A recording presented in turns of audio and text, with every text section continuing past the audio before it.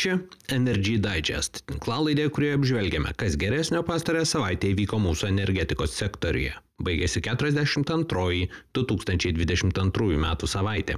Tai yra savaitė prasidėjusi spalio 17 dieną. Kas geresnio šią savaitę energetikoje? Siekiant išvengti šilumos brangimo Vilniečiams, į sostinės šilumos gamybos sektorių sugrįžta mazutas. Dėl to mieste prireikė skelbti ekstremaliąją padėtį. Reguliuotojas vėjo jėgainių jūroje vystytojams sukurpė reikalavimų sąrašą. Jame galima rasti tiek rimtų, tiek ir keistesnių pageidavimų. Klaipėdos nafta rado veiklos Europoje kilusiame suskystintų gamtinių dujų renesanse. Bendrovė padės vokiečiams valdyti komercinius naujo dujų importo terminalo procesus. Štai papunkčiui. We should have listened to those who know Putin. Jaučiuosi turinti šiek tiek kompetencijos tą temą. Pagrindinis sankcijų kirtis turi būti nukreiptas į energetikos sektorių.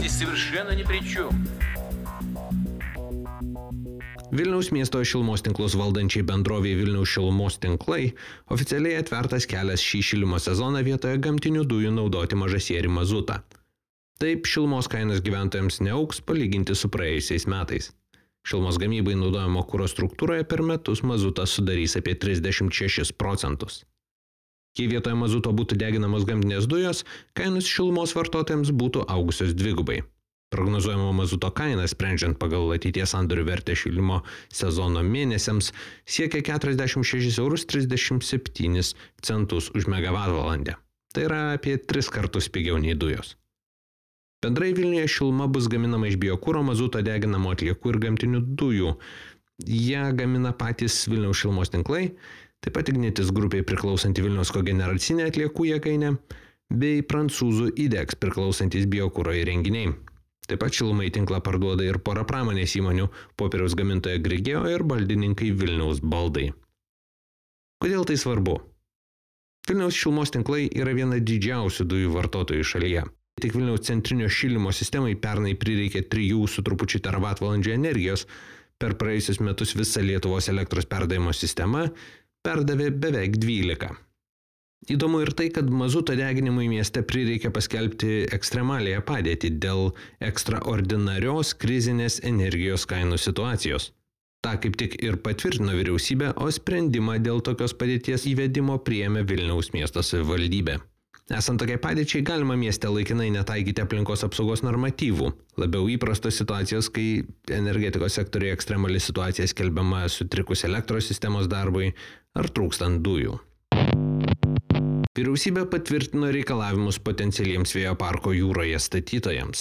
Tai daryti norinti įmonė turi turėti patirties vystant bent 150 MW galios jūrinio vėjo parką. Jos pajamos pastaruosius 3 metus vidutiniškai kasmet turi siekti bent 250 milijonų eurų, o valdomas turtas turi būti nemažesnis nei 20% numatomos projekto vertės.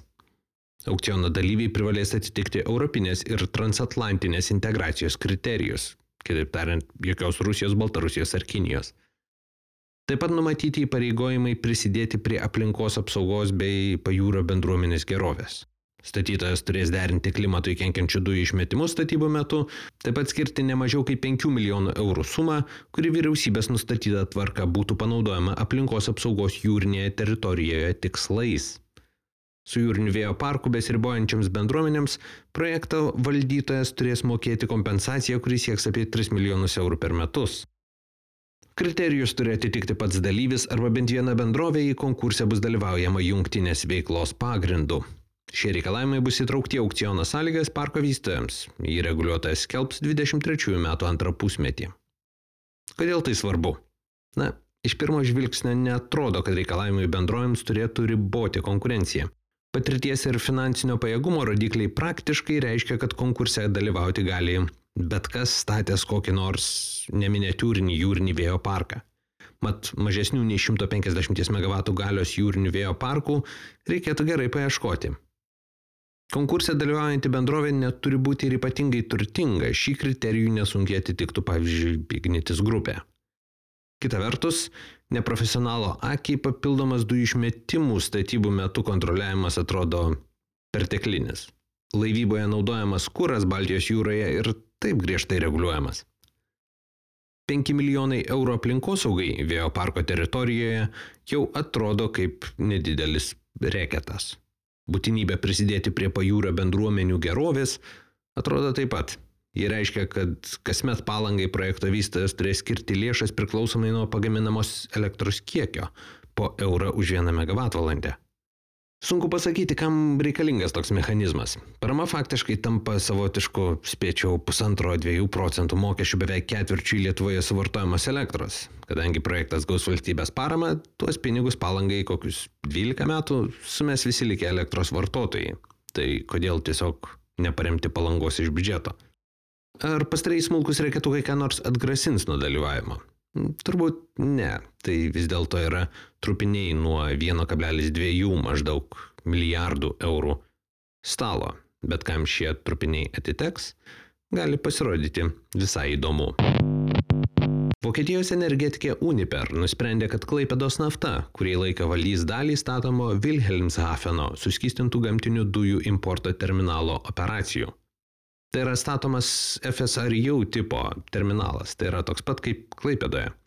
Patį laivą vokiečiams taip pat pristatys ta pati norvegų Höegh LNG.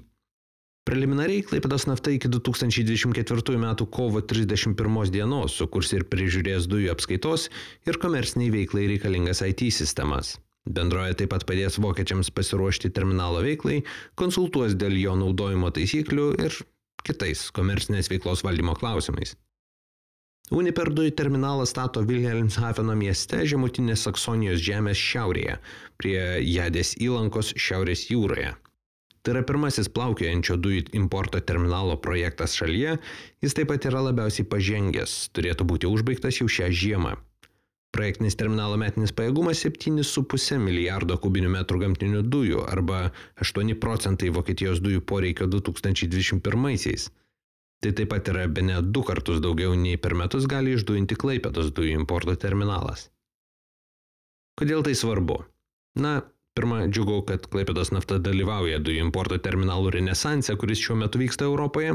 Įdomu tai, kad Klaipėdos nafta užsimena Uniper konsultuosianti ir atviros prieigos modelio klausimu.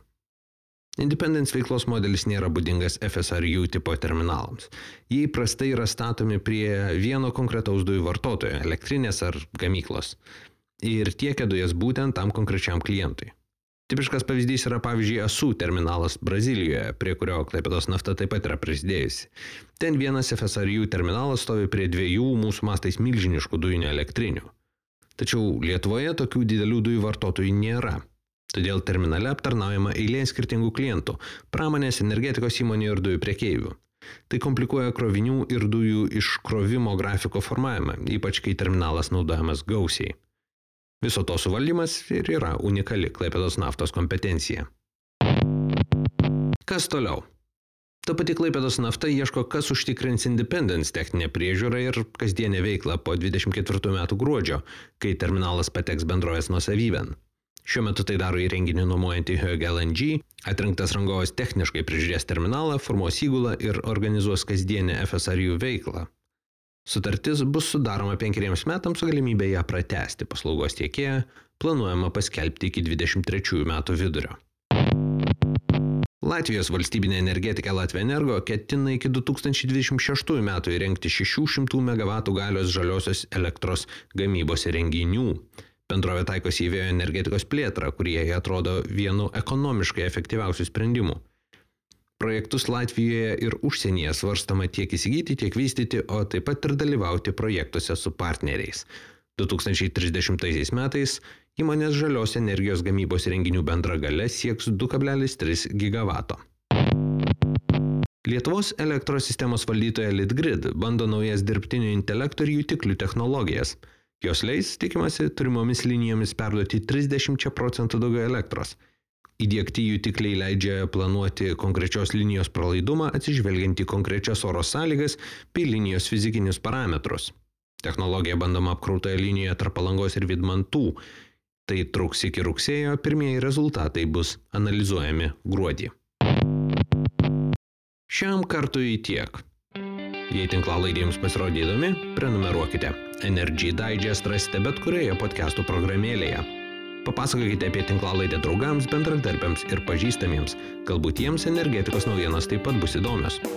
Šis podcastas kuriamas to paties pavadinimo naujienlaiškio pagrindu. Jei mėgstate naujienas ir skaityti, o ne tik jų klausytis, laidos aprašyme rasite nuorodą, kurią sekdami galėsite naujienlaiškį užsiprenumeruoti. Kaip bene viskas šiame gyvenime, Energy Digest ilgainiui atsiduria socialiniuose tinkluose.